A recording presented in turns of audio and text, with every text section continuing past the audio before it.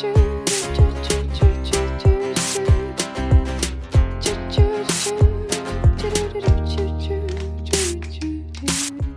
ora, welcome to When Lambs Are Silent, the podcast. And you are here with Aaron and Dale. Great to be back, team. How you doing today, Dale? On a bright, cold, wet Auckland level 4 day.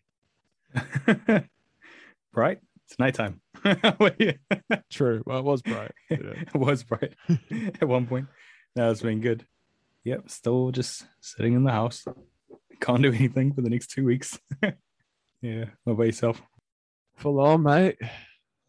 Yeah, a lot happening for us in our space, in the youth space during level 4. So I'm sure at some point in this series we'll talk about it. Yeah, I guess you do get to get out the house, right? Yeah, every day, long days, a lot happening. I tell you, being a essential worker isn't all it's chalked up to be, guys. Maybe essential, but I am very tired. So what are we up to? What are we doing here? We're not here to talk about my fatigue problems. What are we up to, bro? What are we talking about at the moment? We got Lata from Voice. Whakarongamai. What you got to talk to us about, Aaron? Yeah, wow. We're talking. So obviously we're doing this series around youth homelessness. So we're talking about what that is and the many different pathways, pipelines, and drivers of youth homelessness. Today I had this awesome chat with Simulata, who is just an amazing advocate for our rangatahi and our tamariki. She works for Voice Whakarongamai. Voice's role is to be, I guess, a voice for our rangatahi, to provide an opportunity for our young people to speak up in regards to their experiences within care in the system in Aotearoa and have a say in the systems and structures that are impacting them. So her team do a lot of advocacy work and supporting our young people to have their voices heard. So yeah, it's a really cool organization. She's doing some awesome mahi with her team there. And she's going to talk a little bit about that today. Cool. All right, shall we get into it? Yeah. So there's one thing we do have to acknowledge here. I did a thing. You did a thing? Yeah, I did a real dumb thing. I may have forgotten to turn my microphone on for this conversation. Which so you can't hear you at all? Well, no, you can kind of hear me. Yeah, you can hear me kind of all right. And we've managed to edit it so you can't hear me, but there will be like just a little, the quality of the sound when I speak will be a bit different. So, I'll never do that again. Sorry, team. Well, you're coming through loud and clear now, so.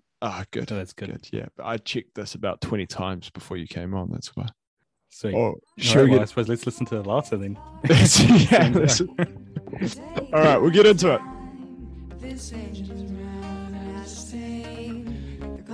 Kia ora, and welcome to the podcast. Lata, it is awesome to have you with us today, mate. How you doing? Good. Not too shabby. It's cold, but we're ready. We're ready for this korero. So we're recording this in lockdown. I think it's now it's 4. I think we're in the second week of this now, or coming into it. How are you doing? I know the mahi doesn't end. Both of us are still going. Like, how's things going for your rangatahi and your team in this time? Yeah, crazy busy, pretty interesting to see all the non-essential workers have an opinion about how essential workers should be. That's been quite my highlight during this level 4. COVID's hit South Auckland, so that's a bit scary for me, and also scary for what that entails for my community as well. So keeping on that quite quickly and just having a little bit of a focus on that. But all is well, I guess. It doesn't stop, like you said. Yeah. Mahi is eternal. Hey, why don't you just give us a quick introduction? Like, who are you? And what's your role? What do you do in this world? Yeah, for sure. Malole, my name is Simulata Pope. I am Tonga Niuean. People just call me Lata. Hati South Aucklander. I'm a youth worker by trade. I think, people who work with young people rule the world. It's a skill set that no one else can do. And everyone comes to us to fix everyone else's problems around people. So I'm really passionate about being a youth worker. I work at Voice. Voice is a young care experience, and that's the only state-mandated advocacy service for all children under the state care of New Zealand. So, very interesting. 6 6,000 kids, rangatahi, pepi, tamariki, atawhai within Aotearoa. And my job is just to amplify their voices all throughout their care journey. Sounds pretty easy. Simple, right? Like Simple. that. Well, so what got you into that? I mean, that's interesting, mahi, right? Like in youth work in general. Like, why are you doing this, mahi? It's hard, right? Yeah, for sure. My dad is a youth worker and my mom is a social worker, and my family all throughout my whole life were a caregiving family for foster kids. So I guess for me, it was kind of already destined that I was going to find a job helping people. And then I looked to the side and my sister's like an educational psychologist. And then I looked to the other side and I have another sister who's in emergency housing for MSD. So yeah, obviously this is meant to be. Young people just really get my gears grinding. Yeah, for a whole bunch of my whole entire life, being young, brown, and a woman has kind of defined some of the personal struggles that I've had, especially around having a voice. So for me, working at Voice is kind of, yeah, something that's quite rewarding to my whole life of battling, just having a say or being at the table of having a say.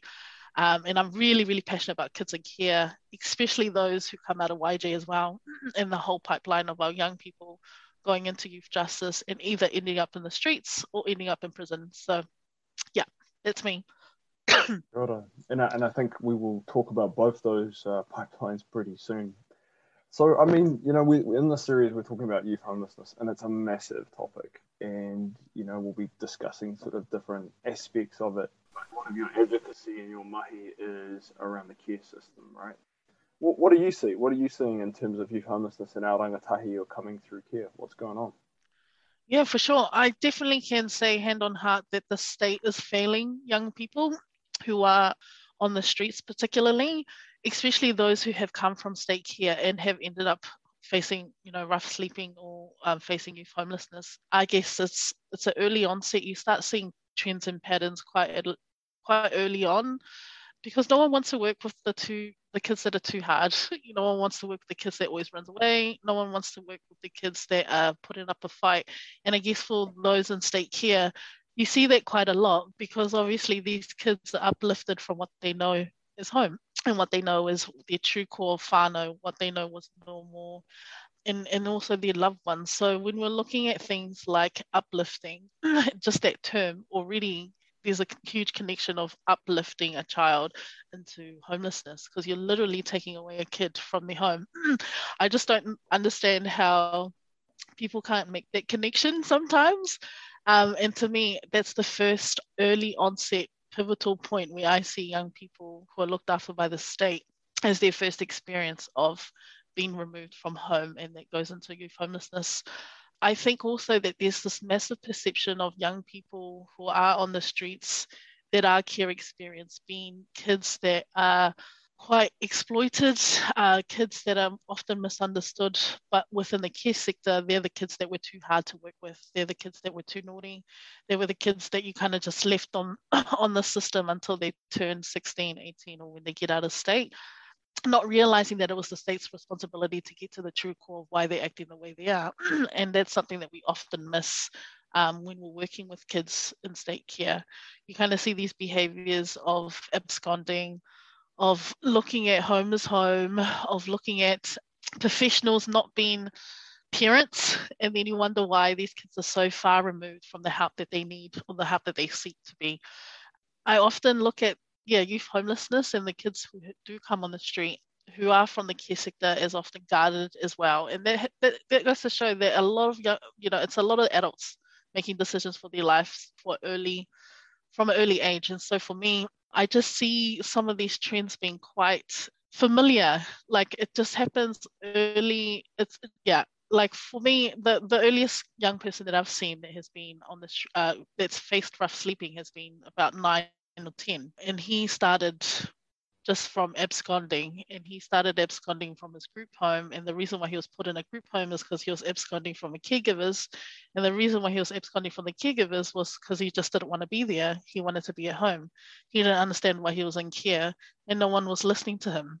So when we get down to the true core of why young people in the state feel so far removed from listening to the professionals in their lives, it's because we haven't took the time to listen to them about why they need a stable environment to feel loved, cared for, and also to feel like where they're staying has a home, if that kind of makes sense.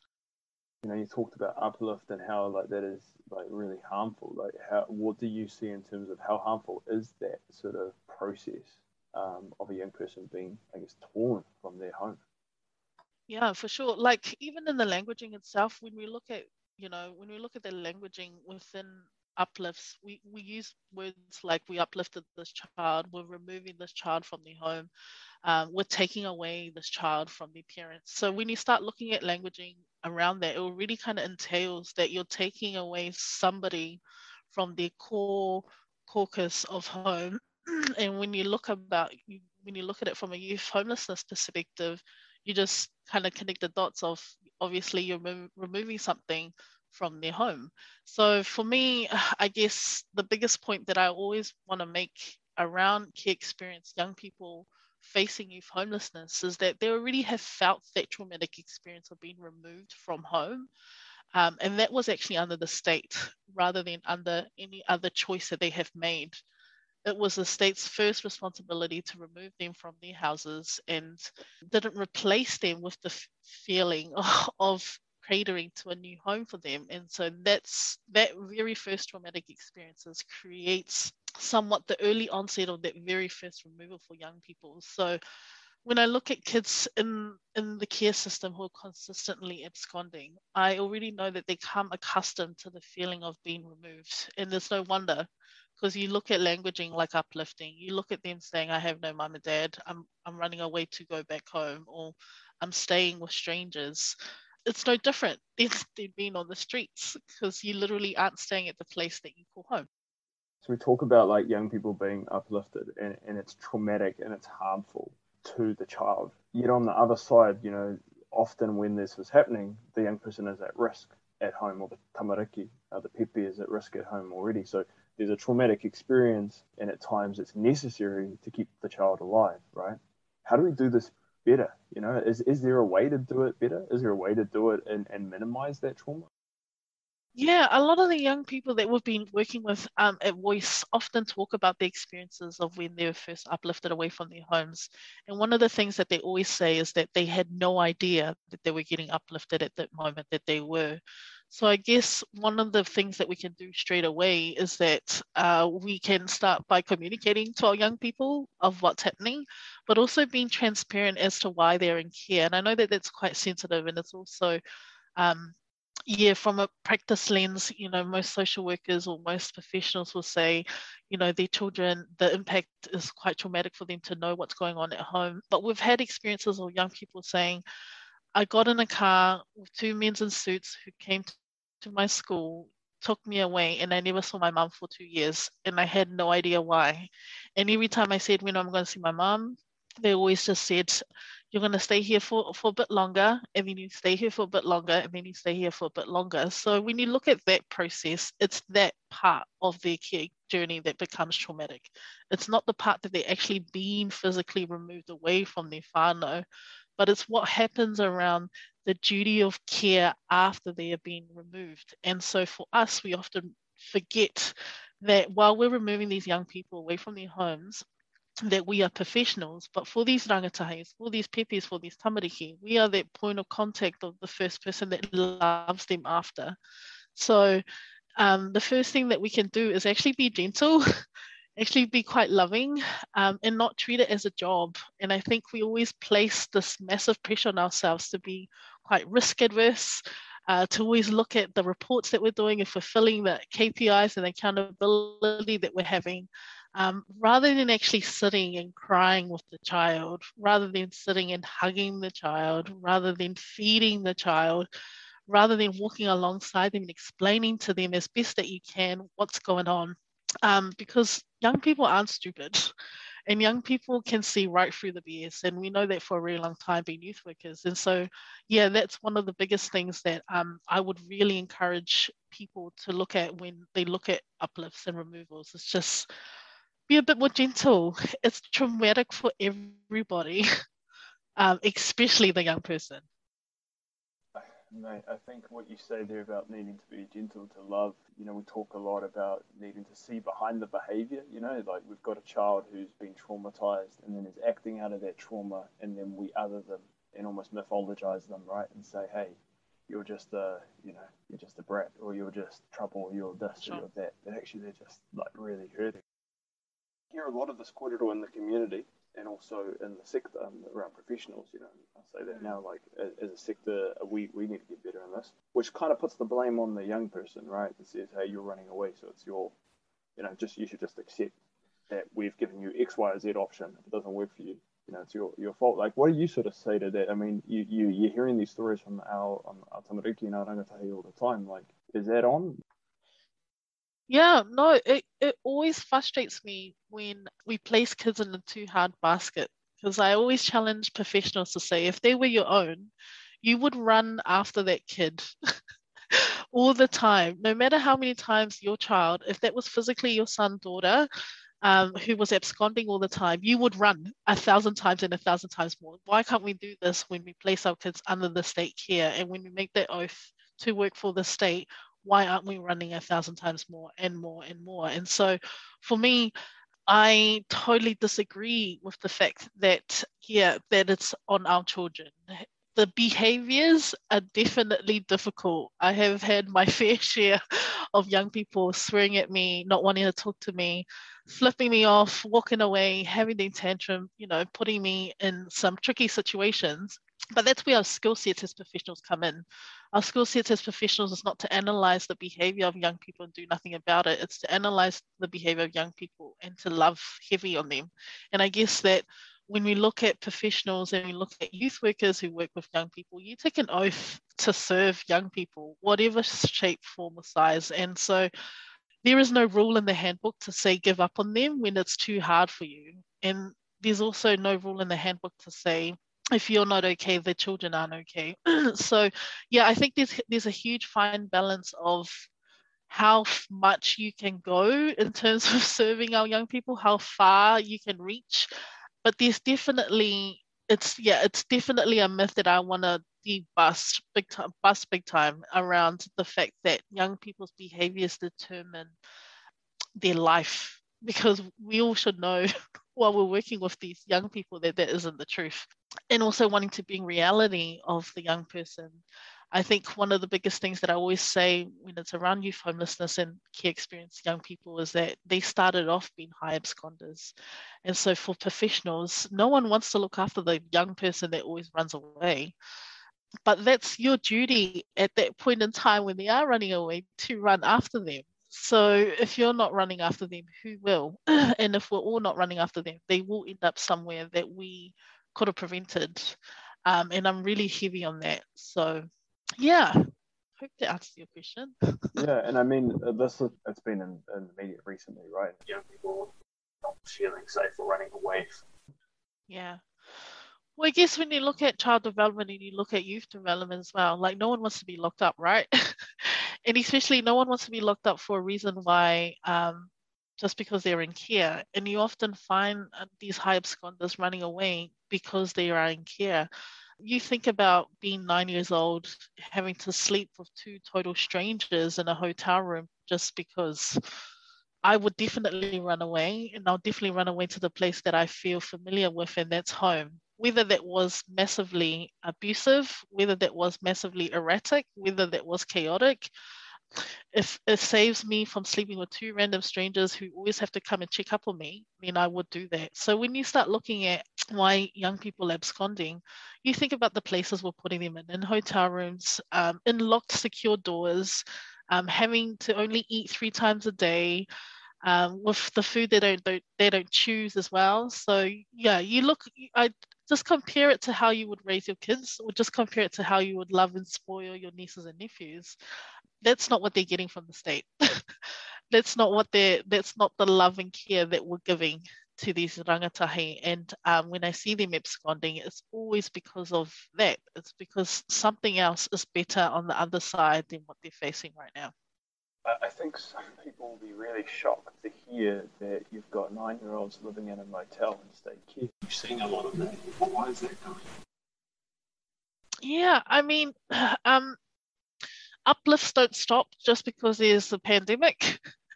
So when we look at level 4 and we look at COVID, they're still removing babies away from whānau who's deemed to be still quite neglectful and obviously abusive, and for any reason that oranga tamariki feel like they need to uplift babies, that's still happening. And also at the same time, it's a lockdown as well. So with 9 and 10-year-old babies, there's just not enough houses to cater. There's not enough placements. There's not enough certified caregivers. There's not enough approved whānau members to look after our babies. And obviously, chucking them in a motel with 2 trackers seems to be the most appropriate and the most efficient at the moment. Yeah. If you're uplifting a child from their home and putting them in a motel, you're literally taking them into homelessness. In the way that we talk about homelessness, it's not just living on the street. Absolutely. You said you're also seeing our young people sort of living on the street at that young age of 9 and 10. I mean, we see the same. What's going on there, and what can be done to ensure that young people maybe feel safer? What are your tamariki, what are your rangatahi telling you? How can we design a better system to ensure that actually when a young person does need to be brought away from their home for a time, that they actually can feel safe where state puts them, right? Like, how do we get that right? Yeah, I think we need to get respite care right first when we look at, helping out our tamariki who just can't cope at home. At the moment, it's still a form of a quick temporary measure for the adult rather than the child, where you pick up the child and you give them to 2 strangers for about 5 days just so the parents can kind of have a rest. Who are we doing justice and who are we loving on in that situation? And that's not the young person.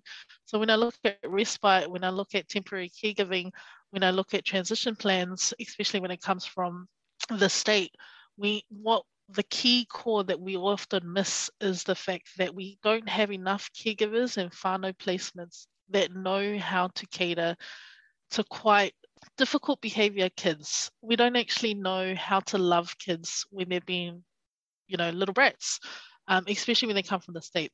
And I guess when I look at the kids who are starting off on the streets a lot younger, one of the things that I really see that's really prominent is that they're around young people who are really like-minded. And so they're all surviving together.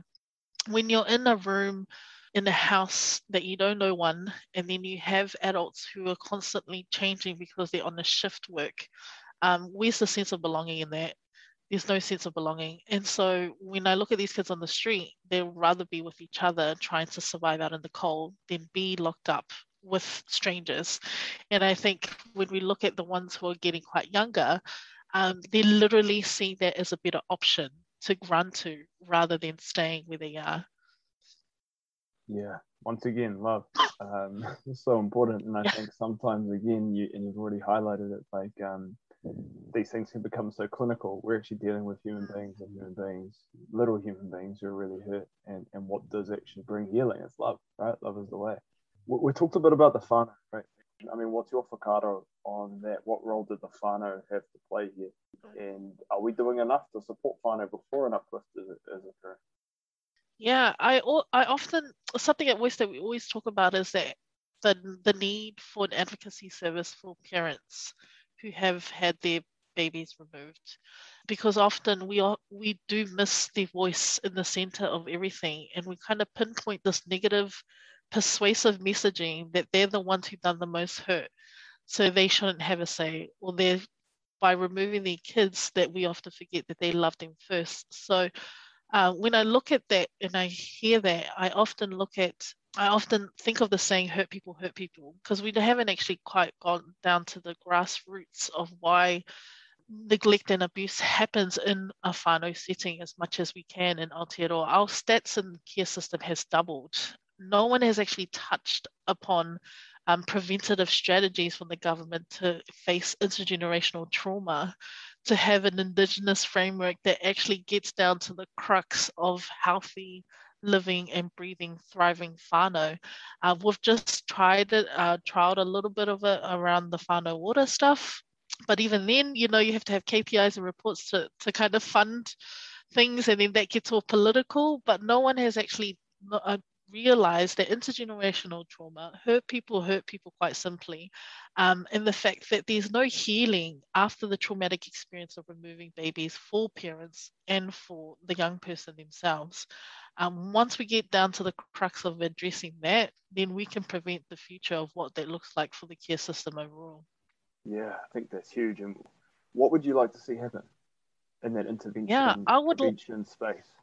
Yeah, for sure. I would like the bureaucrats to have a realistic lens of how it is to serve people. And what that means for me is that I would love to see languaging like aroha, manakitanga, love, caring, duty of care within the accountability reports while they look at creating preventative strategies.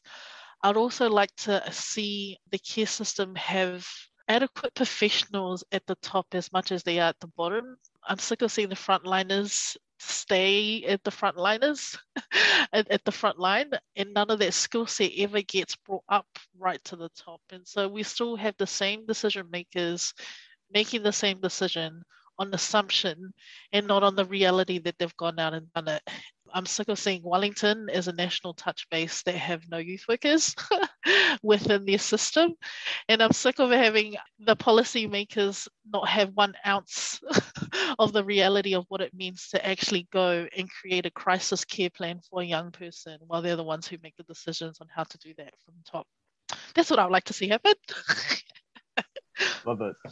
So we've talked a bit about like the entry into care, how that's harmful for our rangatahi, how it's in our tamariki apipi, and how it begins us on a journey which creates, I guess, a whole lifetime of transience and homelessness from the beginning of your life. Do you think you could touch on a little bit about this whole transitioning out of care? You know, are our young people getting what they need to be able to transition out of care and be, you know, in stable, supported housing?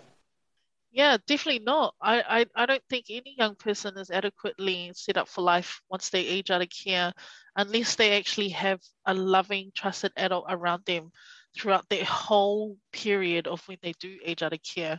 And what we're finding, particularly when I'm seeing it at work, is this massive pressure of I'm turning 18 tomorrow. My social worker is just sending me all of this stuff now. I've got 6 months to work all of these entitlements, or to say that I've got issues, or just to highlight all the things that I need before I do age out of care. And I think that that's a huge gap in the system, where there is a literal sense of young people aging out of care feeling like they're getting dropped off once they turn 21. And that's because there's no setup. And I think of like our personal families and how much we grow. Like I still stay at home. So, I mean, young people who've aged out of care don't ever get to go back home once they turn a certain age. And I can go back home whenever I want. So obviously, you know, it's one systematic flaw that's defining this whole massive process of care for these rangatahi, which is quite concerning for me. Not only to do with homelessness as well, like they literally do leave with nothing, some of them. And the biggest concern that I have with that is young people also within the care system aren't aware of what they're entitled to, and aren't aware of some of the things that happens once they make the option, once they say yes to age out of care, or once they say yes, I want to leave care. And so you lose a massive amount of supports once you do tick the box saying, yeah, I'm going. And there's a lot of animosity for young people to say, I never want to hear from OT again, so I'm out. But sometimes what they don't realize is that when they say I'm out, they leave with a whole heap of underutilized supports that could have prevented them to succeed, or they could have helped the pipeline of them thriving and after aging out of care a bit better as well. So that's definitely a systematic gap that we're seeing on our end. Yeah. And how many young people are aging out of care? I mean, every year, and how many? So we know there are some supported housing accommodation, and they're getting kind of rolled out across the country. Is it enough? Yeah, I think we're at the 500 and something mark of 17-year-olds up at the moment that's aging out of care. But also The only thing that we heavily rely on is the TTA and TCI space within Oranga Tamariki to help them through that. And even then, there's complexities of whether or not there's enough capacity for young people to get a transitional worker, and also whether or not they fit the criteria. So we're having two mixed messages at the moment where the state is saying, hey, once you turn 15, let's start getting this plan around. Would really like to help you set up for when you age out of care, versus the reality of some of these cases where there's no capacity. I haven't heard from my TTA worker. I haven't been allocated one. I don't fit the criteria, and my birthday's tomorrow. So we're actually seeing two different mixed messages that we're trying to work through. And at the same time, there isn't a clear support avenue for young people to age out of care holistically. So you have the ones within the state, you have the ones within NGO, but there's also this massive scary thing of having no parents after you turn 21 that no one has touched upon as well. So that's something that we're trying to look at the moment. And can you just, for those who aren't aware, can you just explain what the TTA, TCI is, and do they have housing? What's going on there? Yeah, TTA so transitions into adulthood, and TCI transition from care to independence. From what it sounds like, I don't actually know if there's actual specific TTA and TCI housing, unless you're in through specific 396 contracts. But there isn't a massive wide range of housing for young people who are aging out of care, unless you are already attached to a TCI service, from the sounds of it at the moment. Yeah, and I guess just to fill in there, like the housing services are the supported living programs, which various organisations run, but often at capacity and often not enough for the need of. There's another side to this as well. Like we've talked about the care system, but what about youth justice? How do these two? The care system we've talked about often as being a pipeline into homelessness, but what do you see in that space? Yeah, for sure. I see a premeditated life decision of young people. As soon as they walk through those doors in a residence, they kind of already know what the future holds for them. And that's either in the streets or either in prison. And that's quite big to say.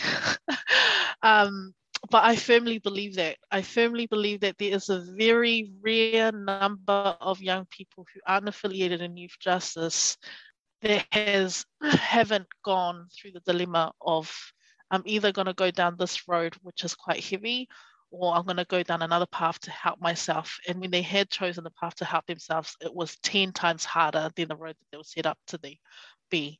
And so for me, I look at trends like the remand boys who come out with no bail addresses already being an immediate pipeline into youth homelessness. And then I also look at the crime trends and patterns as well, that these young people don't have adequate transitional placements where they come out from the exposure and exploitation of the community. Like all they know is how to survive day to day in the way that they do. So when they're out here, they would rather commit more crime to get back to the place that gives them more structure. And so when I look at youth justice, I see those two particular areas being the biggest concern for me: pipeline into prison and pipeline into youth homelessness. And it's always around their transition. We aren't transitioning our young people from youth justice we're not doing it justice. It can be better. It's a blanketed issue of many certain things, including bureaucratic politics. No one wants to touch youth justice in a sense as well, because, hey, who wants to work with the young criminals? Who wants to work with the 12-year-old murderer? It's almost that kind of icky feeling around that sector. But also you find these clashes around state care versus corrections as well. So who actually punishes the young people for the crimes that they do, rather than understanding the behavior of why they did what they did at that particular age. So we often miss that conversation, especially when we're looking at youth justice. No one from the care sector also is in those spaces to challenge some of the correction lenses when we're looking at youth justice as well. So yeah, you definitely see that. And then 9 times out of 10, you will always face the institutionalization of our young people while they're in their residence. It is crazy how, non-prison that we make around our residences that end up being prison-like. And so for me, we miss that. We miss love, we miss aroha, we miss caring. You look at that place, you just think risk adverse, risk, restraints, defense. You look at the languaging they're using, you look at the reports they're writing up, and to me, you already know that young person's already destined to fail once they go into those doors. That sounds rough. What are you thinking that the system needs to do? Like, what's the responsibility of the state in that transition? Yeah, for sure. I feel like the responsibility of the state is to have more care lens professionals within the residences. I feel like there needs to be a good hard conversations between corrections versus the care state amongst themselves and experience. And I also think that all the staff, at least the frontline staff, the youth workers, need adequate youth development training. A lot of them are already placed in a box to kind of get trained as a person to do restraints. Meanwhile, the core fundamental rights and the core fundamental principles of youth development is to not even force anything upon any young person. So that at the core crux of it could change a whole lot in that sector. Kia ora. Yeah. Youth workers at the forefront of some of this mahi, I think, is really important. And alongside that, our rangatahi's voices, right? Voice. For sure. Got the pun. Sure. Had to get it in there. So, like, on that segue, thinking about our young people and having a voice, you said this at the beginning, yourself as a young wahine, brown rangatahi, getting a voice at the table, how important that was and how challenging it was. Like, one, like, how challenging is it for our rangatahi coming through state care? And two, what does it actually mean for a young person to have a voice? And there's also, like, a shadow, like, I think, in the youth development sector around, like, youth participation, which actually ends up just being code word for youth exploitation, right? Where we just kind of use the young person rather than actually like honoring them and doing it in a safe way. So, like, how do we do this in a safe way that gives our rangatahi voice and allows them to speak into these spaces? I think we have to first start by giving opportunity. Like, there's no point of speaking for young people if we don't know any young people, and there's no point in speaking about young people if you don't have young people on speed dial to keep you in check. I am sick of professionals talking about children when they don't know an ounce of what it feels like to look after a child. And so, first off, you have to give opportunity for young people to reach the same platforms as you. I think also when we're looking at that, we have to check out privilege as well, and what that means within our voice. Being an adult, that shows a lot to a young person around your voice, because your voice as an adult overpowers everything else. So obviously, if you're talking to a child, so we definitely have to look at some of those ways where we bring our privilege into amplifying the voices of our young people. One of the things that I really like where I work is that our CE just sits to the side and just have young people talk all the time. Because no one came to listen to the adult, everyone came to listen to the young person. And I think when we do that, and to do that delicately, we have to wholeheartedly be ready to hear the challenges that young people bring. No adult is ever ready to actually hear what a rangatahi actually has to say. But if you do, and if you open that, and you open that with loving and caring arms, then you know that the message is clear and genuine. And so for me, the importance of having a voice is just to recognize the value. It is so, it just dumbfounds me sometimes that people don't actually realize that it is 20 times harder for a young person in particular situations, like being, from the state or care experience or facing youth homelessness, to get to the same tables as other young people. And so for voice, you need to actually be able to find value in that struggle story, in those particular processes, in the way that you create opportunities, because no one can ever take your truth away, and no one can ever tell you what you went through is something that is lesser than somebody else. And I guess I always encourage young people, particularly around the care space and especially around those who are rough sleeping, to feel confident in the way that their story isn't in vain, but also us as professionals and us as adults to be able to delicately use that in a manner that's man enhancing and not scapegoating. And you can listen to young people have a voice without having to publicize it as well. You can actually genuinely sit down and listen to a young person, and that validates their voice. So there's all these different ways that we don't think that without love is going to change the world, pretty much. Yeah. Love is the way, sister. It is, always. Always. You know, so we'll start to wrap this up, but I guess just at the end, you know, you're part of Manaki Rangatahi, you're working towards ending youth homelessness in Aotearoa and, you know, a future where we can all, you know, which we hope to attain, where none of our tamariki, none of our rangatahi ever have to experience homelessness. What for you, you know, just as we're closing, like, what would you like to share with people? One, like, why are you in this space? Why is this so important? And why do we need to do this? And what would you maybe encourage people in, you know, their local communities? What would you like to see them doing to contribute in this space?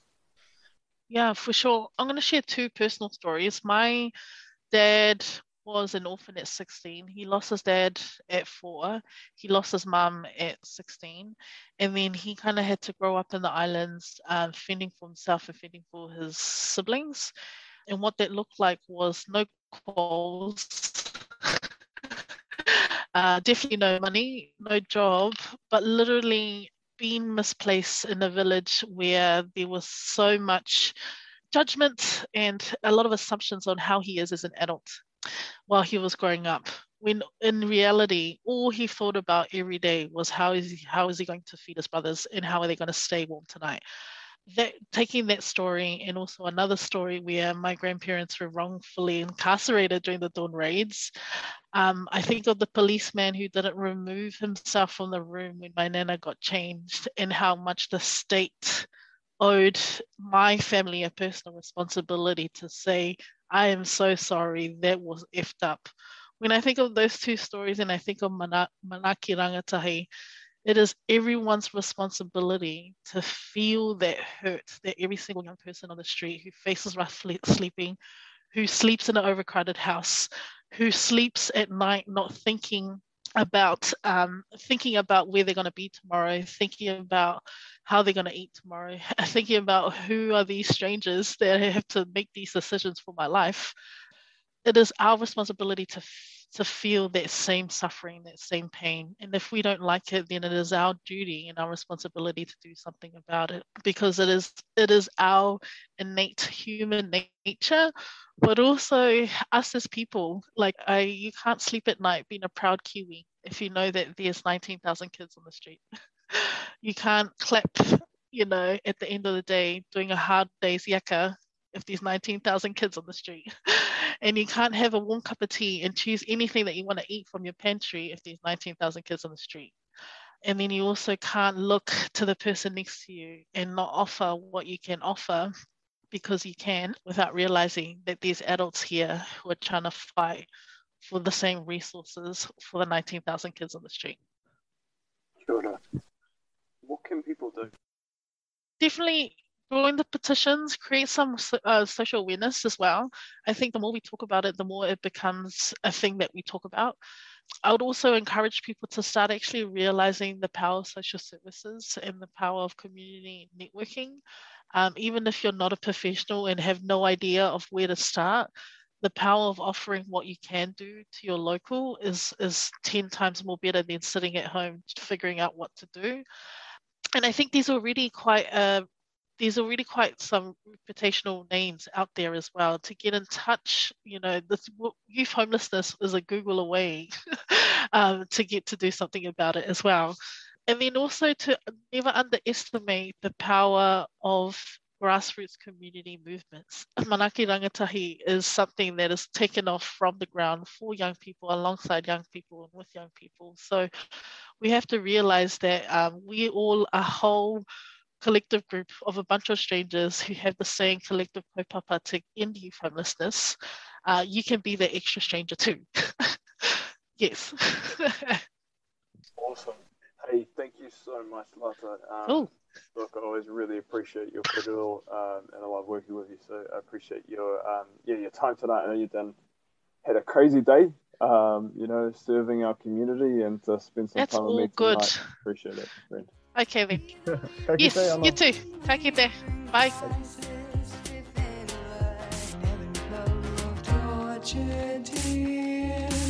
Wow, welcome back, team. Yeah, I hope you enjoyed that.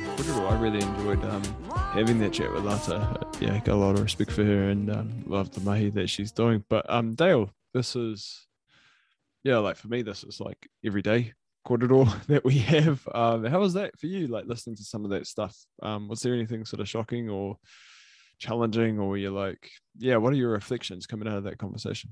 Yeah, not shocking. I think most people have a slight idea. I guess what a lot of these kids go through that are sort of going into state care. But it's when you really, really think about it, it can be quite challenging. Because man, I can't imagine how I would have handled it as a teenager. And we were just talking about, kids just getting picked up by two random strangers. You always think that the child knows why they're being picked up or understands why. Well, you just think, look, it's the right decision. But I was just trying to put myself in the child's shoes, just two random people just showing up, taking me away from my home, no matter what sort of going on. You're still attached to your parents and you still have your family, maybe you have siblings or something, and then just being taken from that completely. It'd be very scary. Yeah, I imagine. Can only imagine, right? Like, yeah. And as a child, not really understanding why, and I don't know what I have for it is traumatic. So what you're saying, a high percentage of them end up on the streets? Yeah, I mean, we do know that a high percentage of rangatahi that experience homelessness came through state care. Right. Yeah. So it is like one of those pipelines that we see young people coming from the care system into homelessness through that channel. Yeah, I mean, like from our experience, from what I see anyway, is young people that I guess they come into state care and that's the beginning of a journey of homelessness, right? So they get uplifted from home. They, are then bouncing around like care and foster homes, and like often like because they've been so harmed by what's happened in their life, and then the trauma of being uplifted as well, like is another thing, and then that comes out in behavior, and then like people who are really trying to be good people and like be caregivers like struggle with those behaviors and then say, hey, sorry, I can't keep you in my home anymore, ask them to move on, or they get abused in care and they have to move, and so there's this constant moving, and then they become teenagers and they've like basically just been homeless their whole lives since they got uplifted and end up on our streets. Yeah, must be hard as trying to find, I guess, the right people to take care of these kids. Have, like she was mentioning, it's hard to find people with the right skills, but man, because I guess you probably have a small pool anyways, and then from that pool having the people that can take care of someone that's going through a lot or is exhibiting difficult behavior because of what they've gone through. Yeah, I mean, it's challenging. It's not, it's not my work, so the foster care side of it, but from what I hear from my colleagues that work in that space, recruiting good quality people is difficult. And I mean, it's hard work, right? You bring someone into your home and often like these rangatahi have been so harmed, there's a lot of pain and hurt, and that brings with it a lot of complexity that needs to be supported and a lot of healing that has to happen. Do you know much of the process that the child goes through once they sort of get taken into state care? What do you mean by that? In terms of them, sort of, do they have any choice about where they go, or were they just kind of taken from their home, taken to a different place, and just sort of made to fit in there? I guess it's way more complicated than what we can discuss right here, right? Yeah. Yeah, I mean, I think that's something though that Lata highlighted, is that a lot of the, the tamariki and rangatahi that they speak to say they never felt like they had any voice in that whole experience, that they were just taken away from their family, they didn't understand what was going on, and then they just kept getting moved around, and they didn't really feel like they had a choice in that, right? Or had a voice to be able to speak into to the decisions that were being made for them. Which is then understandable why they run away. Yeah, I think it's a big thing, especially for like a challenge, I think, for professionals, like in these spaces, is like thinking about sometimes you think you know what's right, and maybe you do have like decisions that are, this is going to be the best thing for this person that I'm serving, but if you don't actually involve that person in the decision-making process, and if that person, whether they're a young person or an adult, like we all want to have some sort of autonomy over our own lives. Like, what if I just came into your life and started making huge decisions? You're going to move tonight and go stay with someone else, and Mm. like, or you can't see this person anymore, you can't do this. Like, how would you feel about that as an adult, right? Yeah. Like, obviously these are complex things, but just there's power in like allowing people to have a voice and at least being able to speak into the situation. And they may not be able to make all those decisions because of the complexity, but they should at least be at the table. Yeah. So they get to through voice, that they get to at least build a relationship with someone. And Yeah, I think voice there, like one of the things that Lata once described voice to me as was sort of like a union for care experienced young people, right? So voice is that place where if, young people in the care system are having challenges and issues and aren't feeling heard, they can go and they can get support to have those issues raised at a higher level. Yeah. So do you guys quite often get to work together, trying to house someone that's gone through stay care? Yeah, I mean, we're still because I guess our side is really like the housing piece and supporting young people in housing. And so yeah, Lata and I both work together in the collective in Manaka Rangatahi. So we work quite closely there. And we're working around how we can work more closely to better support one another in our work as well. So yeah, bit of an ongoing work there, I think, to join the dots. Something I was thinking of, and you always feel bad when you think about money in this case, because you feel like our life is always with money, but I guess that it always comes down to that, right? Because somebody she was saying, it's good, you give them time and love, love is time. You got to pay someone for the time, I was just being being realistic in this. And so do you guys find it difficult to get the funding for this type of thing? The support as well, to get the support that this young person needs, someone who can journey with them through whatever they're going through. Yeah, I mean, like there's it really depends on like what the young person is needing, but yeah, I would never say there's enough, right? Like all the services I know that are working in these spaces are often working like doing more work than they're being supported and funded to do, right? Because the need is so huge, right? That's the same in my service. I'm sure that's the same with Lata and others. Like often are having to work really hard just to like make ends meet and to support the huge need that's out there, which often doesn't mean you always have as much time to do the best quality work that you can. But I think one of the things she said there about like love being the thing that heals was something that really resonated with me. Like at the end of the day, that is the thing that brings healing, right? It's as us as human beings coming into the space, choosing to love our young people and not walking away from that. Like I see that as a hugely transformational, and I've seen it transform people over and over again, young people that have been so harmed and hurt by the world and by adults and just don't have any trust. But then, like youth workers who are just like, nah, we're going to love you regardless and keep turning up. And you see that healing happen. And to be honest, you can't pay people enough to do that, right? Like, and as professionals, sometimes in these spaces, you forget that that's your job, right? Like, we're here to love these kids, not judge them, not say, oh, you've done this, so I'm not going to support you anymore. Like, we're in this weird position. We're actually paid to love people, right? And if we're not willing to do that, sometimes I wonder if we're in the right job, right? Because at the end of the day, if we don't actually care for these guys and if we don't actually love them, if we're not willing to like walk with them through some of this really hard stuff and through their recovery and healing journeys, then we're just like collecting a paycheck.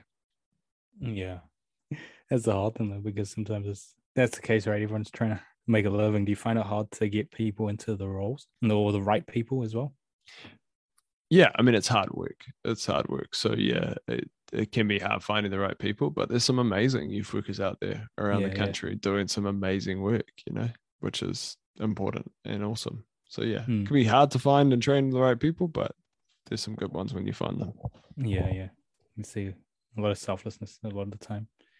I'm quite curious to know what it's like for, because you mentioned that they don't get much support in that transition out of care.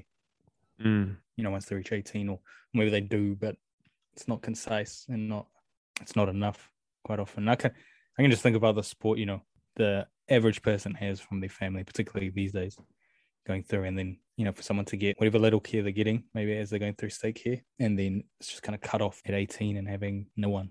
So is there anything, I mean, there's you guys helping with the housing and then lots of, but is anyone for the people once it's an 18? I can't remember if she mentioned anything. Yeah, so there has begun to be legislation has changed so that when young people leave care at 18, they're still to receive support at least until they're 21, and they can still go back for advice and support up to 25. So, that's positive. As part of that, they also have the service, which is like transition service, which is youth workers that sort of step into that role of the social workers had, and are providing a bit of support depending on the young person's needs, right? And can still support them up to the age of 21, which is really great. And then you have like programs like the ones we run, which is like supported housing, where they get support in housing and youth workers that wrap around them. Now the challenge really is that the need outweighs what we have, right? Like, so in the housing space, we are getting referrals all the time, and we just don't have enough housing to house all the young people who need housing and need that support, who may have been experiencing homelessness like in care and then being transitioned out, and now they need stable housing. They needed it before, but it's just not there. And so, those are some of the challenges. Is that the transition stuff's really good. It's a step in the right direction, but I guess it needs to continue to grow to meet the needs of all of our rangatahi that are coming through care. Yeah. And that's one of the things that like Manaki Rangatahi has been fighting for in LifeWise, and myself, like we in Lata, and like one of the things we're really like fighting for is like legislation that like prevents any young person being released from a state system into homelessness. And that still happens, right? Like I know of young people that have been in care, have been experiencing homelessness, and then get released, and they continue to be in homelessness, right? And there's no real intervention there, right? So, we believe that needs to change, and that state agencies need to have responsibility before they release young people from their care to actually ensure that they're housed and stable and got the supports they need. Yeah, because even if you are housed without the correct support, you end up on the streets. One thing I wanted to ask was, how long do you feel it takes when a young person is experiencing homelessness, when it becomes difficult for them to sort of come out and transition to, I guess, for lack of a better word, normal way of life? Pay rent, pay bills, do all these kind of things, which can be quite overwhelming, I imagine, for, someone who hasn't had to deal with it. I mean, it is for most people in anyways, sometimes people are just keeping up with it at the best of times. I can't imagine what it's like for someone who's coming from the streets, where it almost feels like overwhelming, and it's easier for you to just then be on the streets because you don't have all these things hopping at you all the time, all these things you have to take care of. How long do you reckon it is that you have before it becomes really difficult for them to transition? Yeah, I mean, bro, that's really individual, right? It's really depending on people. The thing is, homelessness is traumatic, and it is harmful. And the reason people end up experiencing homelessness is because they often have experienced another form of trauma or multiple forms of trauma in their life, right? So you take people who've been traumatized and harmed, and then they go and have this other experience on top of that, where they're getting traumatized and harmed. And then the question really becomes, how long do people take to heal? I mean, that's an individual journey. Recovery and healing is individual for us, but you can't heal if you're not got stable housing. Like, one of the things I say often is housing is healing, right? Like, if you have a home and you have, people that love you and care about you, who are, checking up on you and are there with you and walking with you through the hard stuff, then healing's possible, right? But until you have some form of safety and stability, if you're still being harmed, it's going to be really hard to recover. It's going to be really hard to heal through that. So I think for me, the priority is around putting the safety in place, like making sure that young people have a safe place, that they've got people that love them, who care about them and continue to check up on them. And sometimes that means it's to start, it's us as professionals, right? We're the people that love them and care about them and keep turning up for them. And eventually, we as youth development workers, like, our whole goal is to connect them to people who can do that for them and continue to be involved in their life. So it's a journey, but we do know that if you intervene early, it is much quicker, right? Like, our experience in our service, is that, we can see young people who have maybe had that really rough experience, sleeping rough, and maybe it takes 3 years, but eventually they've come through so much healing that they're doing really well. So it's really dependent on the young person, I'd say. Yeah, right. Yeah, I think a lot of what she said, mainly it's just things but don't really think about it because you have the luxury of not thinking about it. But it is challenging. It made me think a lot about what you say of, get these kids now before you're having to be the ambulance at the bottom of the cliff, rather stop them reaching the cliff in the first place. Yeah. One of the things that like I think that Lata has said, which really resonates with me again, is this: there's this huge stigma put on young people who've come through care around when they run away, this word absconders, which gets thrown around, these kids absconded from the state facility, what is it, boys home or whatever it is. And there's always this attitude that, the young person's homeless because it's their fault, they shouldn't have run away. But, like, I think what she really like highlighted was that these young people often, they're really traumatized, they're really harmed. Like, they don't see their place as their home. Maybe they don't feel safe there. There's a reason why they're running away. That's it. That's for me the thing, right? Like, why are these, why is it that we have these children that are in the care of the state and they don't feel safe where they are? Yeah. The state's meant to be their parent, but they don't feel safe with the state. Like that's something that I think adults need to own. That's something that I think professionals need to own, governments need to own, not children. That because sometimes we put all the pressure on the child to say, like, we created the system for you, why don't you stick around? Why don't you like it? I mean, maybe we should ask that question. Because they're obviously voting with their feet, And I tell you, when I speak to young people who've gone through some of the system, they say that, hey, we didn't feel cared about. We didn't feel loved. We didn't feel safe. We felt like prisoners. Like we feel like we're criminals. Like, okay, so like maybe there's something that we need to do to change the systems that we have in order to ensure that our young people, when we do have to take them out of their homes for whatever reason, that we do everything we can to prevent that. But when we do, that they actually feel safe and they feel cared about and they get their basic human needs met. Yeah. It's really handy having more people who have worked in this to be the ones making, decisions, creating these, I guess, the systems used by the government. Yeah, I mean, either that or the right people in government willing to listen, right? Like, if you have bureaucrats and politicians that are willing to listen to, young people and to people working with young people, then you can have a huge shift in what's going on. So I guess it's that posture, right? Are we listening to the people that our systems affect? Are we allowing those people to be involved in the design of, and I think we talked about this in one of the previous episodes in the series already, like, like it's important that any system or service that's designed for a particular group of people, that those people are there at the table designing it because it's for them. And if they're not there, then you run the risk of designing a system that works for you in your world, but actually you're never going to have to benefit from the system. So, I think we're talking about that. We're talking about the treaty. Yeah, right. And like tatiriti, right? And making sure that things are actually truly bicultural. Yeah. Did you have any other sort of like reflections on all that, bro? Nothing else. What about yourself? Yeah, I mean, I guess like, and I said it already, the one thing, if I'm taking one thing away from it, it was a reminder that once again, this is a real like human game, that actually really the core of this is that it's children who have been hurt, right? And those children grow up. And one of the things I think is the greatest hypocrisy in this country is that we have so much compassion for children who get abused, right? Like whenever it happens, and we should, yeah. But what we forget about is that those children become adults, or they become teenagers, then they become adults. And when we see, the kids on the street, and we see, young people getting into, whatever happens in life, like we're so quick to ridicule and to say, lock them up, throw away the key, all that sort of stuff, that all the whole rhetoric comes out. But these teenagers that you see, that you're judging, throwing stones at, that you want to have incarcerated for the rest of their lives, they are the kids that were harmed and then let down by the state and not cared for and didn't have the opportunity to heal. And this is the result of that, right? And so I think as a country, we've got to do better for our kids. We've got to make sure that, hey, we do everything we can to prevent children from being uplifted, because actually, whānau want to look after their children.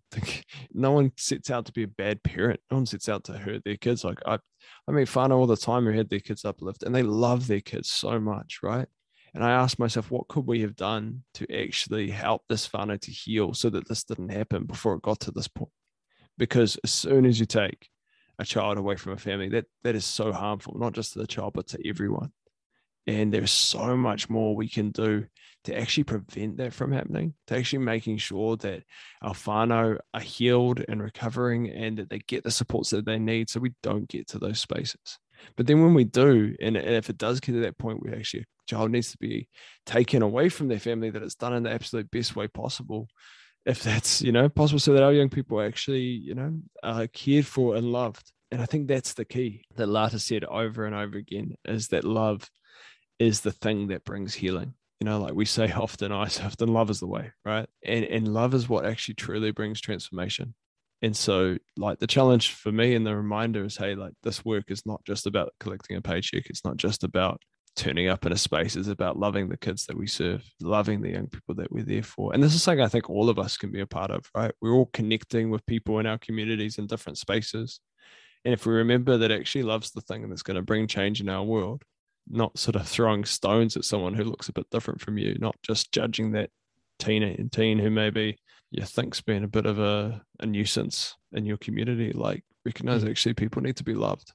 And that's the thing that's going to bring us together and bring transformation in the end. Yeah. So I went on a bit of a ramble there. No. That's good, man. Cool. I think they've probably had enough of us now. Yeah. I mean, the coffee's cold, right? Gotta go. Yeah. Don't reheat it again. Yeah. But I don't even have coffee this time because of lockdown. My coffee hasn't come through, so I'm drinking tea. Yeah. And it's really cold. It's like frozen. Anyway, when we start to talk about our drinks, the cast is over. So, hey, thanks for joining us today. It was really good to have this quarter. I hope you enjoyed the conversation with Lata. And that's us. We will see you next week. Cool. Laters. Just do a little love, call it what they want, I call it enough.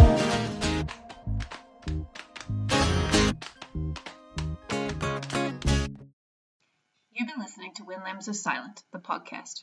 Rate and review us on iTunes or wherever you are listening, and join the conversation by following us on Facebook, Twitter, or Instagram. The music from this podcast is from the album Dissonance by Jess Jackson and Leon Shelley. Listen to more from these artists on Spotify.